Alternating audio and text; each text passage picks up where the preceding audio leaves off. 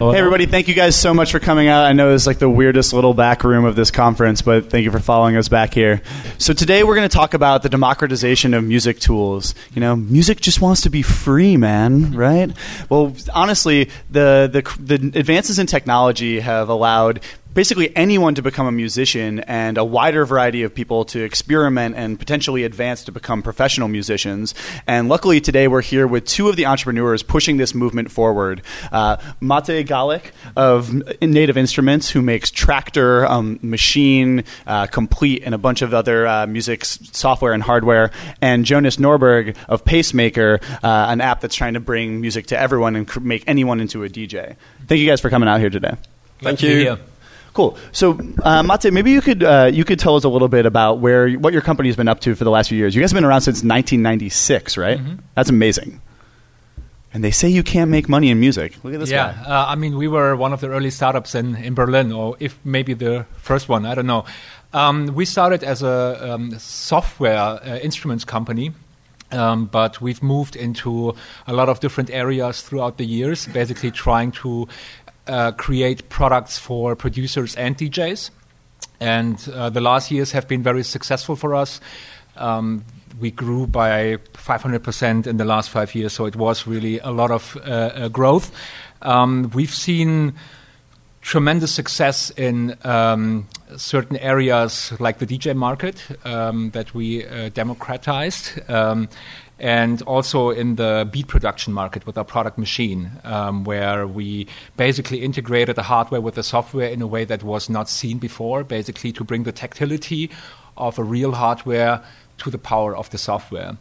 And aside from that, we have been working on ways how to take the brand to a wider market and basically make the entry into our universe or into messing around with audio, as we call it, much easier. And we basically created an app for the iPad, Tractor DJ, that was one of the apps of the years by Apple last year, and is a tremendous success for us, where we took the principle of, let's say, the future of DJing into the tablet market and created an app that is speaking the DNA of our company, but basically making the experience of utilizing the touchscreen for a DJ app kind of a new level, and that's what we've been working on.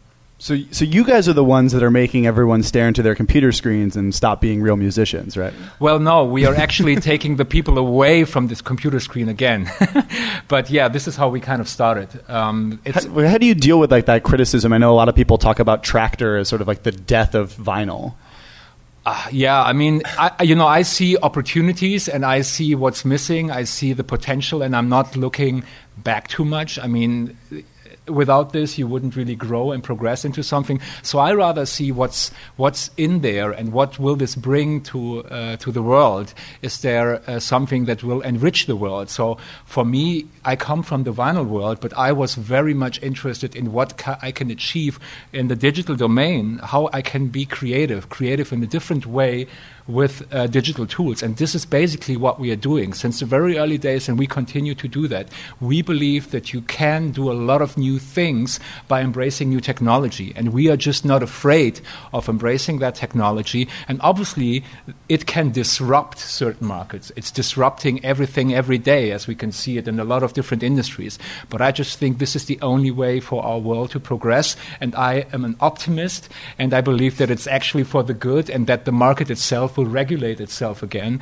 So nowadays we are really about how to utilize the power of software and combine it with other elements that kind of bring the emotional touch to the software and the technology. And this is what we've been working on for the last years.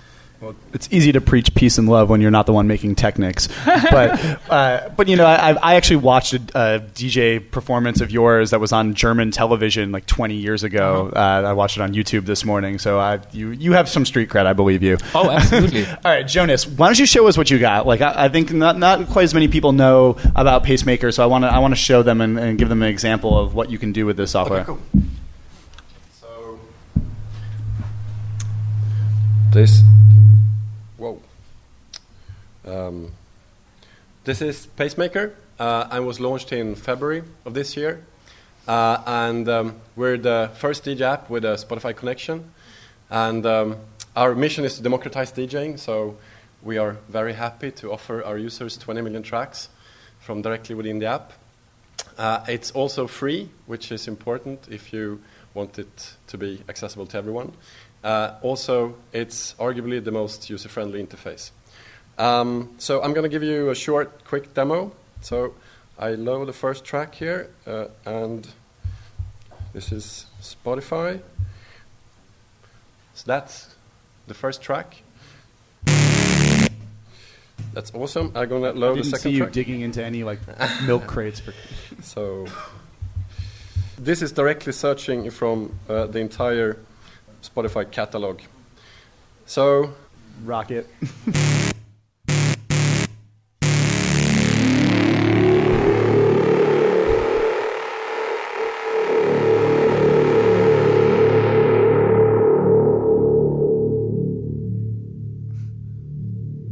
I feel like I'm in an IMAX theater right now.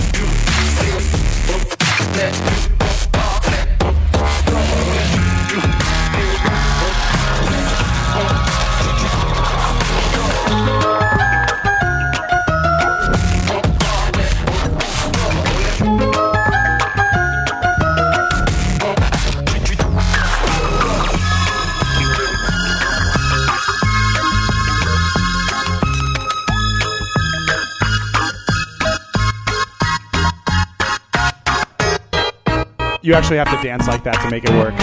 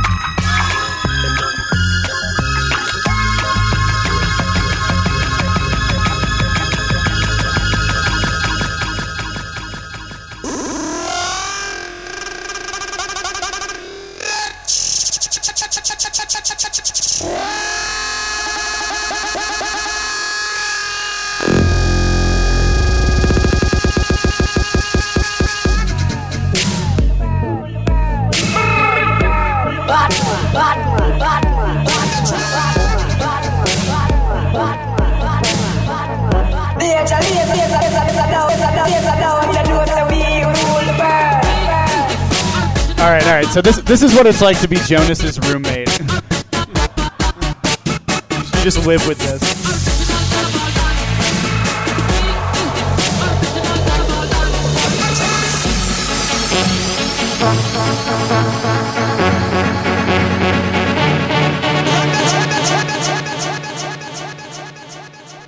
DJ Jonas Norberg. Honestly, does it make sense to discuss this whole vinyl blah blah blah if you can see these kind of things, you know? I mean, this is the way how you can present something new. The interface is great. Those guys have really done a great job on doing this, and as you can see, you can perform with the music in some ways that you just can't with vinyl. I think it's amazing. I grew up DJing on some shitty Gemini belt-driven turntables, so I'm pretty much wishing for a time machine at this point. Very cool. So you guys have both have amazing ways that allow a wider variety of people to make music. But what does that mean for the industry as a whole? Because what I see is when you democratize a tool like that, it just causes this explosion in the output. And so suddenly there's all this music, but people have a finite amount of attention. They can't spend their time listening to everything. And so inevitably what happens, I think, is you get what we've seen with dubstep. So the sounds of dubstep are easy to sort of recreate and copy, and what that's led to is this explosion of dubstep available on the internet, and a lot of it sucks. I mean, music in a lot of ways has sucked all the time. It's just now available, you can. I mean, sorry. I disagree though, because if no. How many people have been trying? The problem was, a lot of people couldn't afford to buy the equipment, and that has changed. And because of that, now people can do more things and they can put it on the internet. But honestly, isn't that a great thing that people can start to mess around with audio and that there is no judgment, that somebody tells you no Snapchat in here. You are not allowed to do this because your music sucks? I mean, we don't need to listen to it, but I mean that the people can go out there and do something and even throw it out there and kind of become creative. I think it's great. I like the idea. I'm all for personal expression, and I think that that's great. Everyone deserves to be able to make music. It's something that makes you feel good inside, and I think it draws us closer to what it means to be human.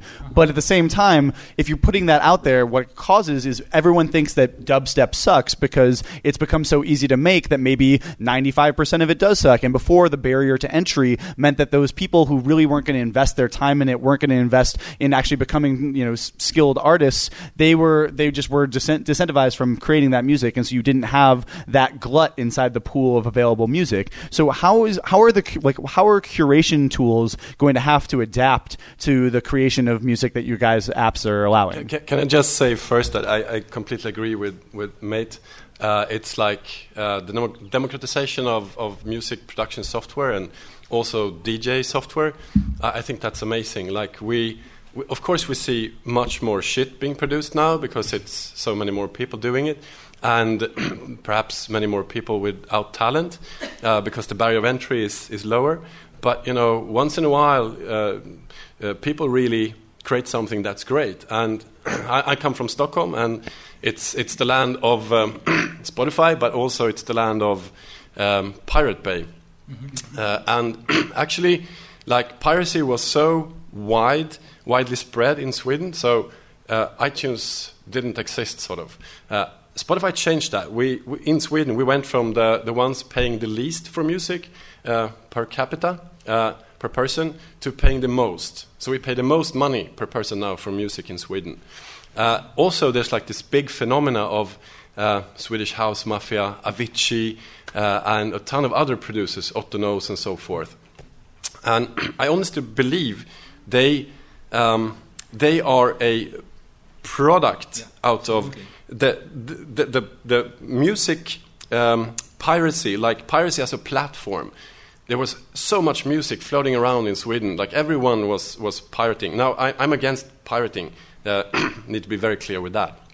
And then they had the DJ software tools. So they had like everything's that were in front of them, and they were just getting down with it quickly. So I honestly believe that democratization and also the greater access to music, that will propel music to new levels. I totally agree, but I specifically what I'm wanting to know is, are there good enough ways right now for music to rise out of the heap? And where is that happening right now, and what could be done to improve that so the democratization of tools actually leads to more distribution of great music? I mean, I think it's more about finding the great music. I think the music is already out there, because relatively speaking, there is just more music being made, and therefore also more good music, while there is a lot of shitty music. And I think we are in a transition phase. So nobody has really nailed that. I mean, Spotify has now bought Echo Nest, so we will see what comes out of that. But just by general, the mass amount of music is still difficult to maintain and to kind of navigate through. Nonetheless, I think we've seen through the globalization, through the internet, etc., amazing ways for people to group and find their niches and grow out of niches and create special interest groups.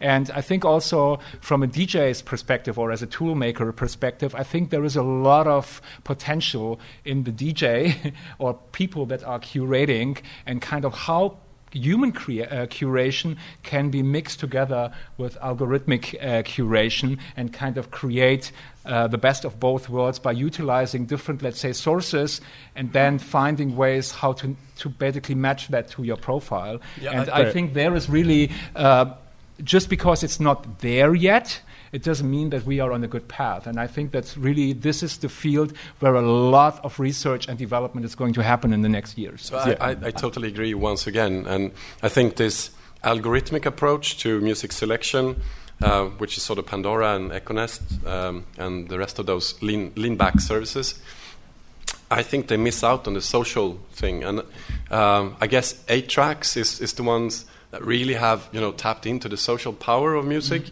But I think there's still so much more to do. Yeah, I think there's a huge opportunity for someone to go out there and build a combination, something that takes the algorithmic curation of Pandora with the human curation of like a great music blog and the crowdsourced curation of something like Dig, and applies it to a canvas or a platform for hosting music like SoundCloud, and puts it all together so that I could actually have like a personalized, relevancy sorted news feed almost of great music that I'm likely to enjoy, and then through our collective curation and experience of that kind of tool, we could bring more things to the top and find the great music. And it's going to happen. Just look, I mean, these people are not from yesterday. They know that they are sitting on a lot of content, right, and that a lot of people are not really finding what they're looking for. So it's going to happen. All right, so somebody go out there and build me the combination of Pandora, Dig, SoundCloud, and yes. And we will integrate with that. Cool. Perfect. So we talked a little bit about piracy. You have a different perspective on piracy. I know a lot of people thought of it as, it's the enemy in terms of making money off of music or allowing, creating a tool that really matters is, these are people trying to pick it apart. But you guys have seen piracy as something very different for Native Instruments, right? Yeah, absolutely. I mean, we grew the company with piracy. Basically, we were affected before the whole music industry. We were affected by piracy since day one because nobody was really interested to pay for software. Luckily, we found ways to sell our software to some people, and we still do. In the beginning, we had some investments into copy protection, but we kind of left that behind us quite early because it's a pain in the ass, and we really hate to deal with this kind of stuff while we could actually work on something creative. So, in a way, we've rather transitioned to thinking of piracy as something like a loose promotional tool that we don't officially support, because we believe that eventually if people are serious about the stuff that they want to do with our stuff, that they will pay the one way or the other. And obviously the ways how you can monetize your products is also changing every day. In the apps market, it's a different world than in the desktop world. But also there's new models that we can think about. So for us, we can think of services and whatnot. So we are not concerned about piracy because we've dealt with it in the first place, and we rather look at it with a positive note. That's amazing. If you build something that people love, piracy becomes a promotional tool. Yeah, and I really think I've seen it. When people get a personal connection to something, they really even want to pay for it because it makes them feel more connected to it. I mean, I know people that have a large collection of digital music and they have Spotify and whatnot, and those people are going out there and buying collector's vinyl stuff that is super expensive while they have this shit already on their smartphones, but they want to have it. They have a connection to that. And the same way we experience it with our tools, that at some point people actually want to buy that thing that they have been using for such a long time. And I guess if you speak to Microsoft, wasn't that like how they became the number one operating system with Windows? I think it was piracy a lot. Yeah, I mean, and Adobe, I think they have sort of a similar.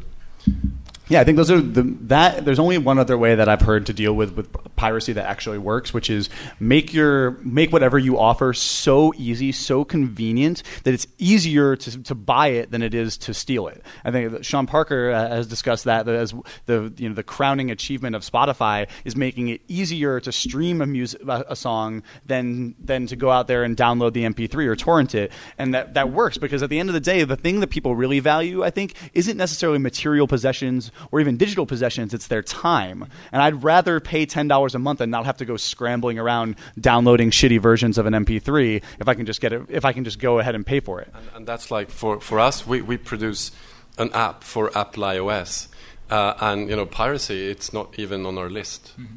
It doesn't exist. So what you guys do is really fascinating because people don't need to have a giant pirated music collection to be a killer DJ using Pacemaker. Tell me about your integration with Spotify and how this works. Yeah, so it's I'd say it's a great integration, and it's actually quicker to load a track from Spotify than it is from your local iTunes library. They have a great streaming music platform, and our engineers work together to develop the APIs for DJing. It's a blast. And then your question is perhaps how did we make it happen, sort of? Yeah, right, because I thought the labels were really against this thing. I know personally from people inside of Spotify have told me, even though the whole organization has been moving slowly in this direction, the company, like people inside the company, are really interested in building this legal backbone for music where essentially any app would allow you to log in through Spotify and access the music subscription that you've paid for already. And that's a huge win for Spotify because it strengthens the value proposition of their subscription. If you can use it in a ton of places, not just Spotify, it obviously becomes more valuable to you and you're more likely to pay for it. Yeah. But I can understand that some of the labels, they are worried about sort of the music getting out of their control. How the hell did you convince Spotify to do this? So it's one word for it, and that's nagging. So actually the first meeting with Spotify was held already back in 2008, and we have a long history, actually. We've been doing what we do for 9 years, but we used to do a hardware device, and that was launched exactly like when iPhone picked up speed. So, things went down. So we're back now, and we produce an app which is a better fit into this new world. But we actually met with Spotify when we hadn't even launched our device, and they had no licenses. So clearly that was premature. So discussions or nagging started 2008, and then when we reacquired all of the rights from the bankruptcy from the old Pacemaker project, I met with them in 2011, and then I kept on meeting with them, and it helps being in the same city. So eventually I think they couldn't even avoid it almost. But then there's a little interesting anecdote here, and that's we were about to launch our app on iTunes only in March last year. So we went to South by Southwest, tickets booked, everything. Unfortunately, the software quality wasn't there, but tickets weren't cancelable. So we went to Austin. We even bought like a really big blue speaker. We built it on site in Austin. It was 2 meters high and like 1 meter wide and wireless and ran on batteries. So we pulled that big speaker around in Austin, playing in street corners, and police said we needed a license for that. So a Spotify license? Yeah, exactly. No, so and then on the way back from Austin, early morning flight, we bumped into Mr. Daniel Ek at the airport in Austin. The CEO of Spotify. Yes. So that was a serendipity thing. So I just grabbed the iPad and I went to him and I demoed, and he was like, "Can I have this?" And then things really picked up speed. And you're like, absolutely, you can acquire us. Yeah. That wasn't what he meant, though. No, so they got in touch with us and said, like, we want to do this, and we will make sure the licenses with the labels are there. So you just make the best sort of DJ app there is, and the greatest Spotify connection you can do. And that was so Spotify dealt with the labels, and we did the software, which is great. And I think we are the first app that proves Spotify going in a platform direction. So it's their end game, but they need to get the licenses with the labels for everyone. And I think I really hope that will happen, because that will open up for a whole new world for consumers and for developers. And that would be amazing. Yeah, I think this platform approach could actually completely redefine the landscape for music entrepreneurship right now, because so much of the issue has just been that everyone has to deal with the labels and has to deal with the licenses. Yeah. And it's such a pain. It takes so much capital, takes so many lawyers and so much time that nobody who wants to just build something great can really do this. And you guys are proving out the fact that if you give people a way to access the legal subscription that they've already paid for in other places, they're going to love that subscription even more. If you guys want to read more about this, I wrote about 2,000 words about it. There's an article. It's on the SF Music hashtag, but it's about that Spotify and Echo Nest together are building a music backbone for all other apps. So looking forward from that, I want to hear. What are you guys going to do? Like, where do you see people in music making money right now using your tools? Are you seeing artists making more of their money touring using your tools, or producing music? And shouldn't artists? Basically, I want to know. is it better for an artist to sit at home and work in the studio until they make a hit song, or should they be out there on the road? I would say that depends very much on the artist. That's a cheap answer. I want a better one. No. I can elaborate on it, but it's true. The thing is, if you are just relying on making productions and you don't want to play out, you will have a hard time, especially if you're doing rather underground music, because it's very difficult to make a living these days from that. That used to be the case in the past, but it is not the case anymore. So you can't be a niche creator and just sell your music. And not playing it live, I don't really think so. So you either have to, I think, take a choice. Do I want to live off that and accept the fact that I also need to perform, or do I just want to do it as a hobby and just, be absorbed in my little studio and do otherwise something else? And I think the great thing today is you can actually make yourself a name either by being a live performer or being a producer, and it really depends on where you think your strength is in the first place. And I think, by general, from our perspective, we see, obviously, we come from the pro world, so we have quite a strong footprint of people that are making money with their music, using our tools and doing production. But I can tell you there is a huge amount of people out there, and it's growing, that are just doing music, that don't give a shit if they are making money with it or not. They are just excited about really messing around with audio and becoming creative. And this is actually the largest part of our customer base, and this is actually also the growing part. And I think this is also an exciting part where you see more and more people coming in there for the love of basically being creative. And in regards to the whole performance, or who am I a producer or am I a DJ? Honestly, from a company perspective, I don't give a shit, because I'm actually interested to give people possibilities that they can start anywhere and that they can navigate and become something else maybe eventually. So I may have started to be a producer or be a DJ, but then I suddenly start to create music on the fly, and then I start with production. Or I maybe have started to just be a music consumer, and suddenly I play around with their app or with our app, or I make a beat on iMachine and I have created my own first beat, and then I start to get interested in that whole world. How can I take it further than that? So for me, really, the definition of who am I and what is my role in this world and how much can I make money with it is a secondary model. Nonetheless, I would say people are still making music and making money, but a lot of the underground music that I'm exposed to is about performing live, and people are willing to pay money for that. And this is how you also see concerts, etc. I mean, it's a huge business now. Yeah, I think that's a really important insight for anyone selling tools or software to music creators, is that the democratization of these tools has caused a democratization of passion, and now the majority of the customers of Native Instruments, one of the biggest music companies in the world, are non-professionals. So you have to really be thinking, how does the non-professional benefit from this tool? How do I make it powerful enough for someone who wants to, rock a 10,000 person concert, but is, works just as well for someone who wants to just make music for their own love of it? I also think that this streaming music thing is very new. So, I think things will happen, and I think more money will eventually trickle down to artists and producers. Because if you look at it, like Sweden is the country that paid the most per person in the world for music, and so the streaming music thing is very profitable for the music industry.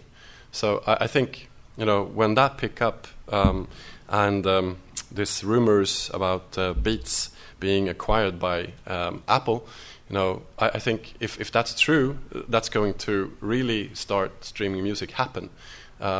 So I think it's a great future for everyone, for producers and developers and consumers. I think it's amazing. I mean, I would love us to just be able to leap forward into the streaming business, but I've actually heard from sources inside of Apple say that the reason you would think, why wouldn't Apple just make their own iTunes music streaming service? Well, the issue is that if they did that, it would cannibalize download sales, and that transition period could be a few years of just the darkest days for the record business. Like, if you thought it was bad in the Napster days, like, they've hardly gotten a handle Apple on downloads, and if Apple just like pulled the rug out from under them and moved immediately to streaming, it could be a really big issue. And so I've heard that some of the strategy around the purchase of Beats is to handle that transition externally and let Beats push things forward towards the streaming business, but not terrify the record labels by just ripping out what iTunes always was. So looking at your guys' places, we're at SF Music Tech right now, and San Francisco is largely thought of as the core technology hub of the world. But Stockholm and Berlin have really become amazing cities to start a music company. Could you tell me a little bit about what was it like when you were starting Native Instruments or working at Native Instruments in the early days in Berlin compared to what it's like now? Well, in the 90s, obviously, we had this amazing techno wave and the wall came down, so it was really like an anarchy place. You cannot even imagine a place like this today anymore. And if you walk it today, it's very different. No, really, the Love Parade, etc. So there was a lot of excitement around the city, but it wasn't such an international place that it is today.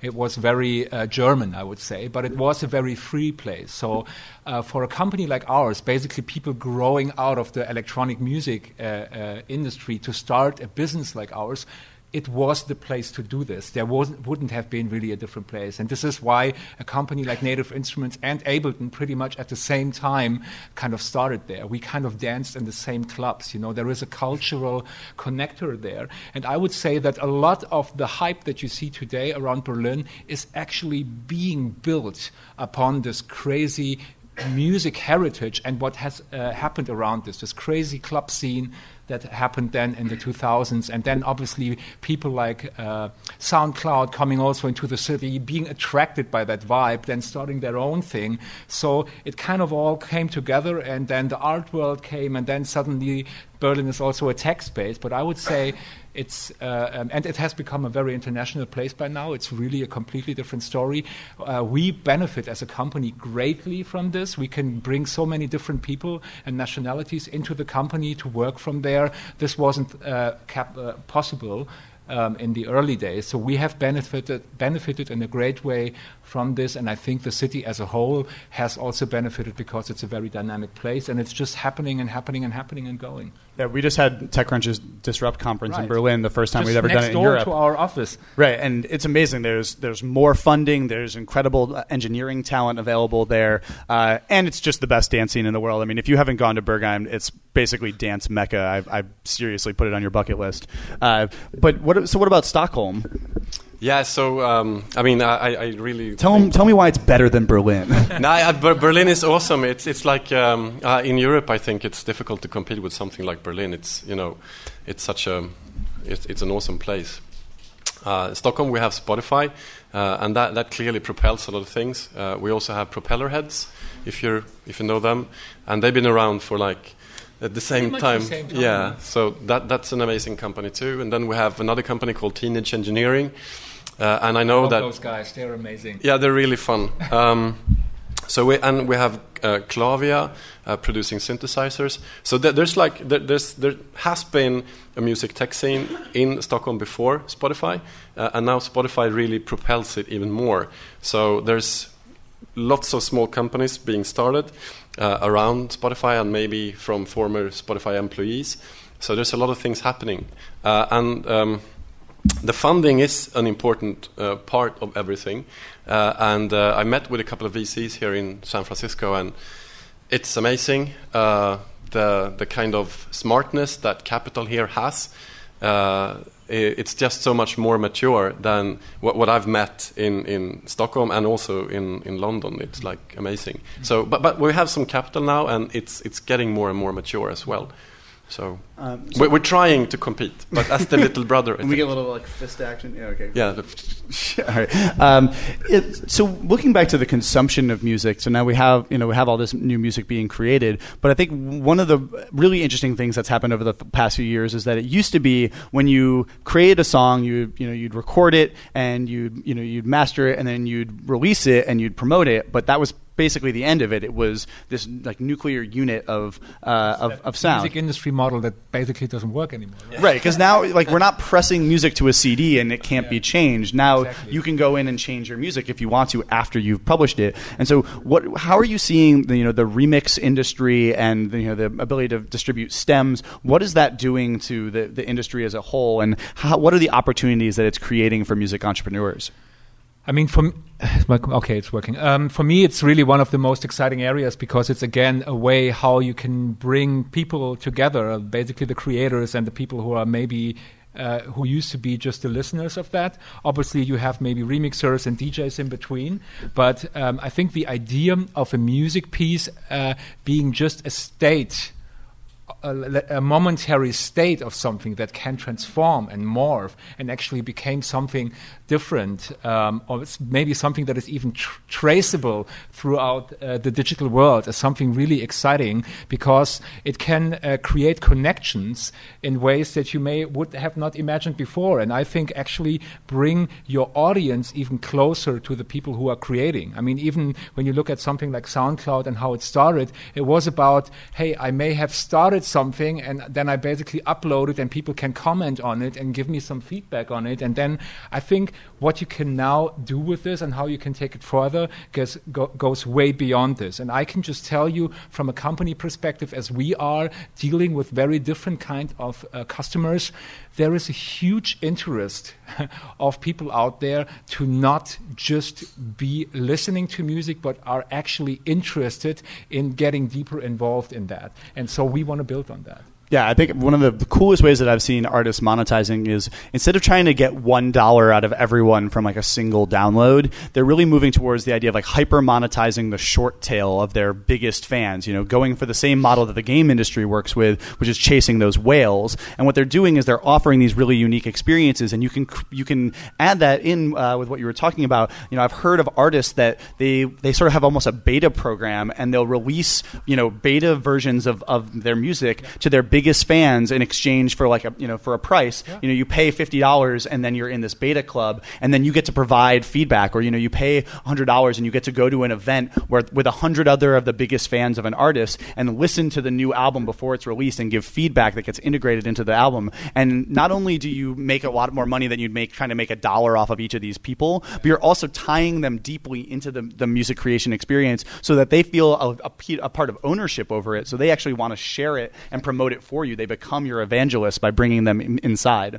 And I mean, there you can also do things like, people find each other on the internet to basically start collaborations that kind of become then again something as an entity in itself, which you wouldn't really have happened before. You would need to find some bandmates or whatever in your local neighborhood through some whatever ways. Nowadays, by putting stuff out there and basically exposing the material, really things can develop on its own, but also new groups can create themselves, and by this maybe eventually become a new group on its own that starts to perform somewhere through a process that has really started in a very different way than being somewhere in your studio jamming together to a 4-track. Totally. I think it's beautiful seeing technology allow music creation to become a conversation. So speaking of conversation, I want to open it up to a few questions from the crowd if anybody has things they'd like to ask Mate or Jonas. Got one over here. Tentative? Maybe. Please don't pitch your band right now. Yeah, so I think this is a question for Jonas. So at some point I saw that Spotify was kind of create this internal platform, right, where you were building apps within their client, and I didn't see that pick up that much personally as a user. Maybe I don't have the full picture, but it seems that with your app now they're thanks to your nagging, now they're they're opening up to more external collaborations. So do you see them going more towards that because they see that maybe this internal platform is not working as well as they thought it would be? Or do you think they're still thinking about it and it's not very clear where they're going to go?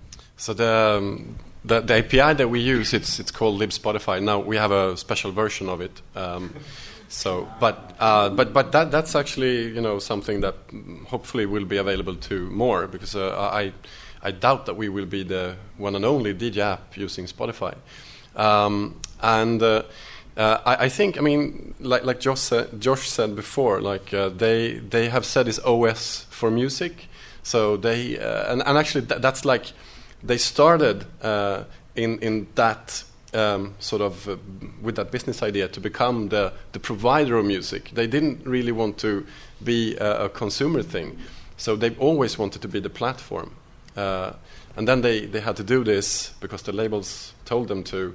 So I think clearly, they're driving in that direction, and that's very, outspoken also.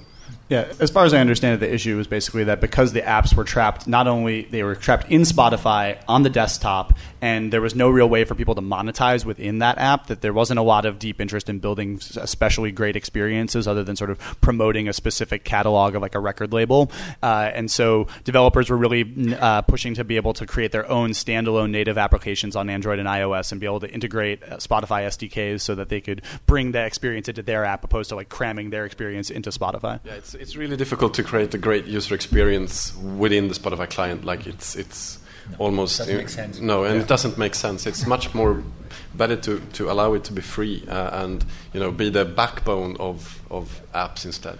Sure. So I think we are the first app that actually monetize. And that's a big thing. So I think that's something you need to create a sustainable ecosystem.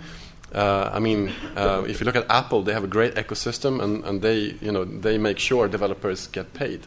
That's one of their main things. Like they love you as a developer. Like they want to give you as much money as possible. I mean, as Jonas said earlier, his app is free, but it's not totally free. It's freemium. You can buy things within the app if you want additional effects and stuff, and it's really important because, as we were talking about, there's so many free tools available now that if you put a price tag up front before people can really get their hands dirty with it, it's going to scare them away. It's much better to push that monetization back a little bit until you've gotten people to fall in love with your product. Next question. Sure. Also a question for you, Jonas. Kind of a randomly specific question. So for our app, we're like also messing around with like the Spotify API, which I'd love to talk to you about what you guys are using because the current one kind of sucks. But anyway, so one thing I noticed is that to my knowledge, you can't be streaming 2 songs at the same time from Spotify. So I was wondering, what are the like from Spotify? I assume it has to do with the licensing agreements where like they want one person to be playing one song. So like for your app, you're streaming 2 songs at the same time. Does that for the person in the Spotify account, do they have to pay more so they can have multiple streams coming at the same time? Like how exactly does the licensing work out on that for your app? So it's a special version of LibSpotify. We still suffer from the things that you suffer from, I think, but you just have to work around it. They're releasing a better API very soon, which is going to be awesome. And then you get metadata from web APIs and so forth. But basically, no, you can play 2 tracks at the same time from one account. And I guess that was one of the things that Spotify needed to discuss with the labels. What you can't do yet is record it again, right? And upload it's not possible to record. That's like but not yet. A no-go. Yeah, and actually I think if you look at the licenses you get with your iTunes downloads too, you're not allowed to save the mix because you're altering the art. So, but in the Spotify world, it's like they care much more about that. So they told us like no saving. So no saving. Thanks, Craig. One over here. What's that? Craig from Interapp Audio as a solution. Oh, yeah. All right. Good idea. This could probably be for any or all of you. I'm curious how much the mainstream music artist community is embracing or cringing at the idea of their music being, mashed up and little snippets of it being used and mixed with other stuff, and it's not being heard in the way they created it, but rather reinterpreted and represented. So I know that's a great thing in some people's minds and probably a poor thing in other people's minds. So I'm just kind of wondering if you look at the mainstream music market, Billboard Top 100 or whatever it is, what is this the psychology or the trend there? I know that Bob Dylan, he doesn't even want his order of the albums being altered. Like people are not allowed to create playlists with my tracks.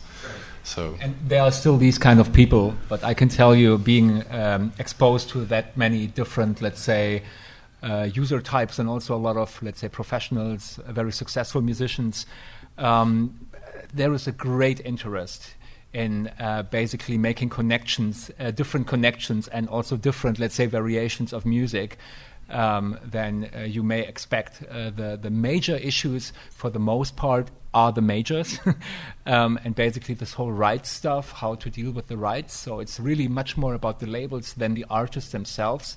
Obviously, not everyone is really happy about the idea, but I can tell you, I would say there is a much larger amount of people who are interested in that than people who are really afraid of it. So I think once we overcome this hurdle of this whole rights thing, it will become a really it's going to be an amazing playground. And I can just tell you, the big companies who are dealing with, let's say, being the sound platforms and content platforms, they are very aware of these issues. So for them, discovery, as much as basically, let's say, messing around with music in the first place or getting this whole rights stuff sorted, is something that people will be working on. And the music industry itself is also finally understanding, and it's just going to take some time. But really, I've seen that the music industry is finally moving towards the modern world, and I think that's a great thing because it will allow us all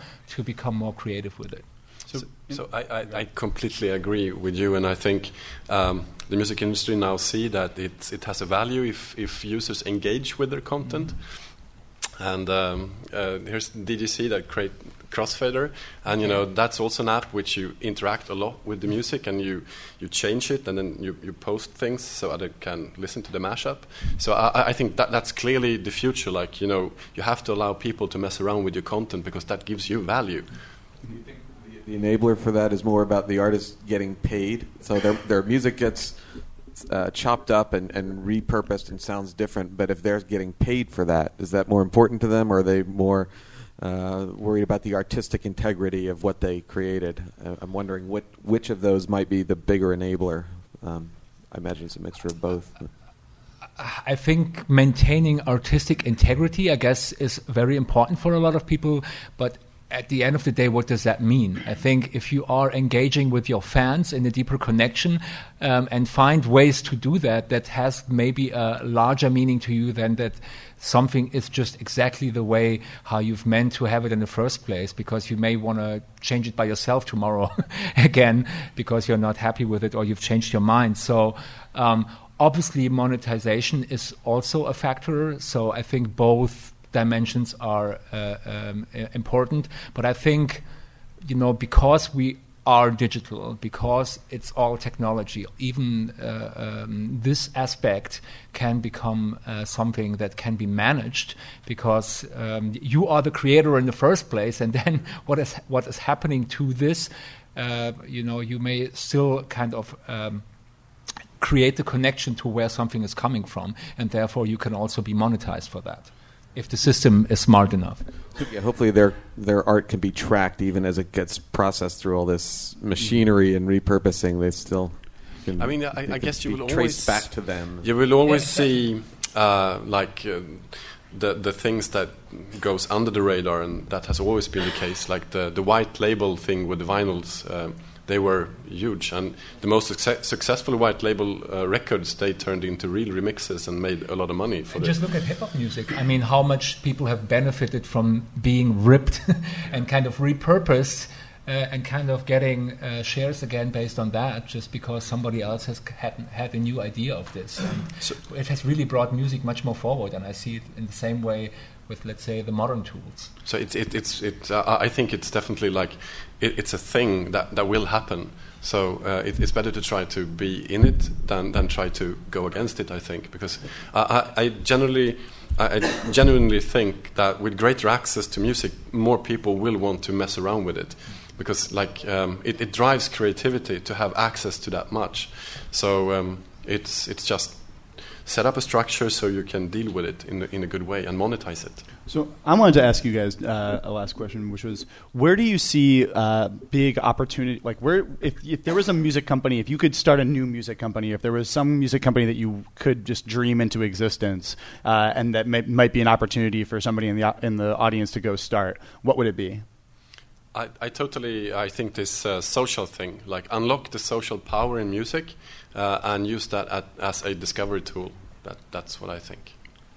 What about you? Yeah, and I would bring the people closer together, whatever that means. I would utilize technology to bring people closer together and kind of get rid of the boundaries between, let's say, who you are as a personality, where do you start, and kind of create a technical platform where people kind of interact in a deeper way with each other than they can do today, because nobody has really mastered this yet.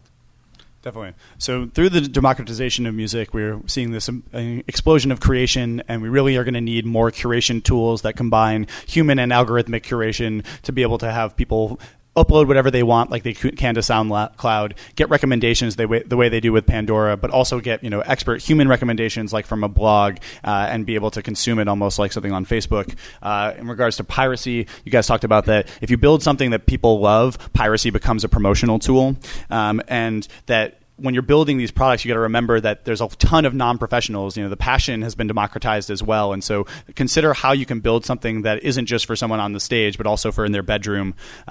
Berlin and Stockholm are both coming up, especially Berlin, as enormous power centers in terms of technology and music startups. So consider looking overseas if you guys want to build something great. There's great engineering teams to be had, and sometimes for a little bit cheaper than you can pay over here. And finally, realize that music creation is becoming a conversation, and so there's a huge opportunity to go out and build something that's not just about the artist over here and the fan over here, but how can you bring them closer together and create a unique experience that's not just some file that can be copied, but something that people will remember forever. So thank you guys for coming today and talking with us. Thank you guys all for being here. Yep. I'll be here. We'll all be here afterwards if you guys want to talk to us about more questions.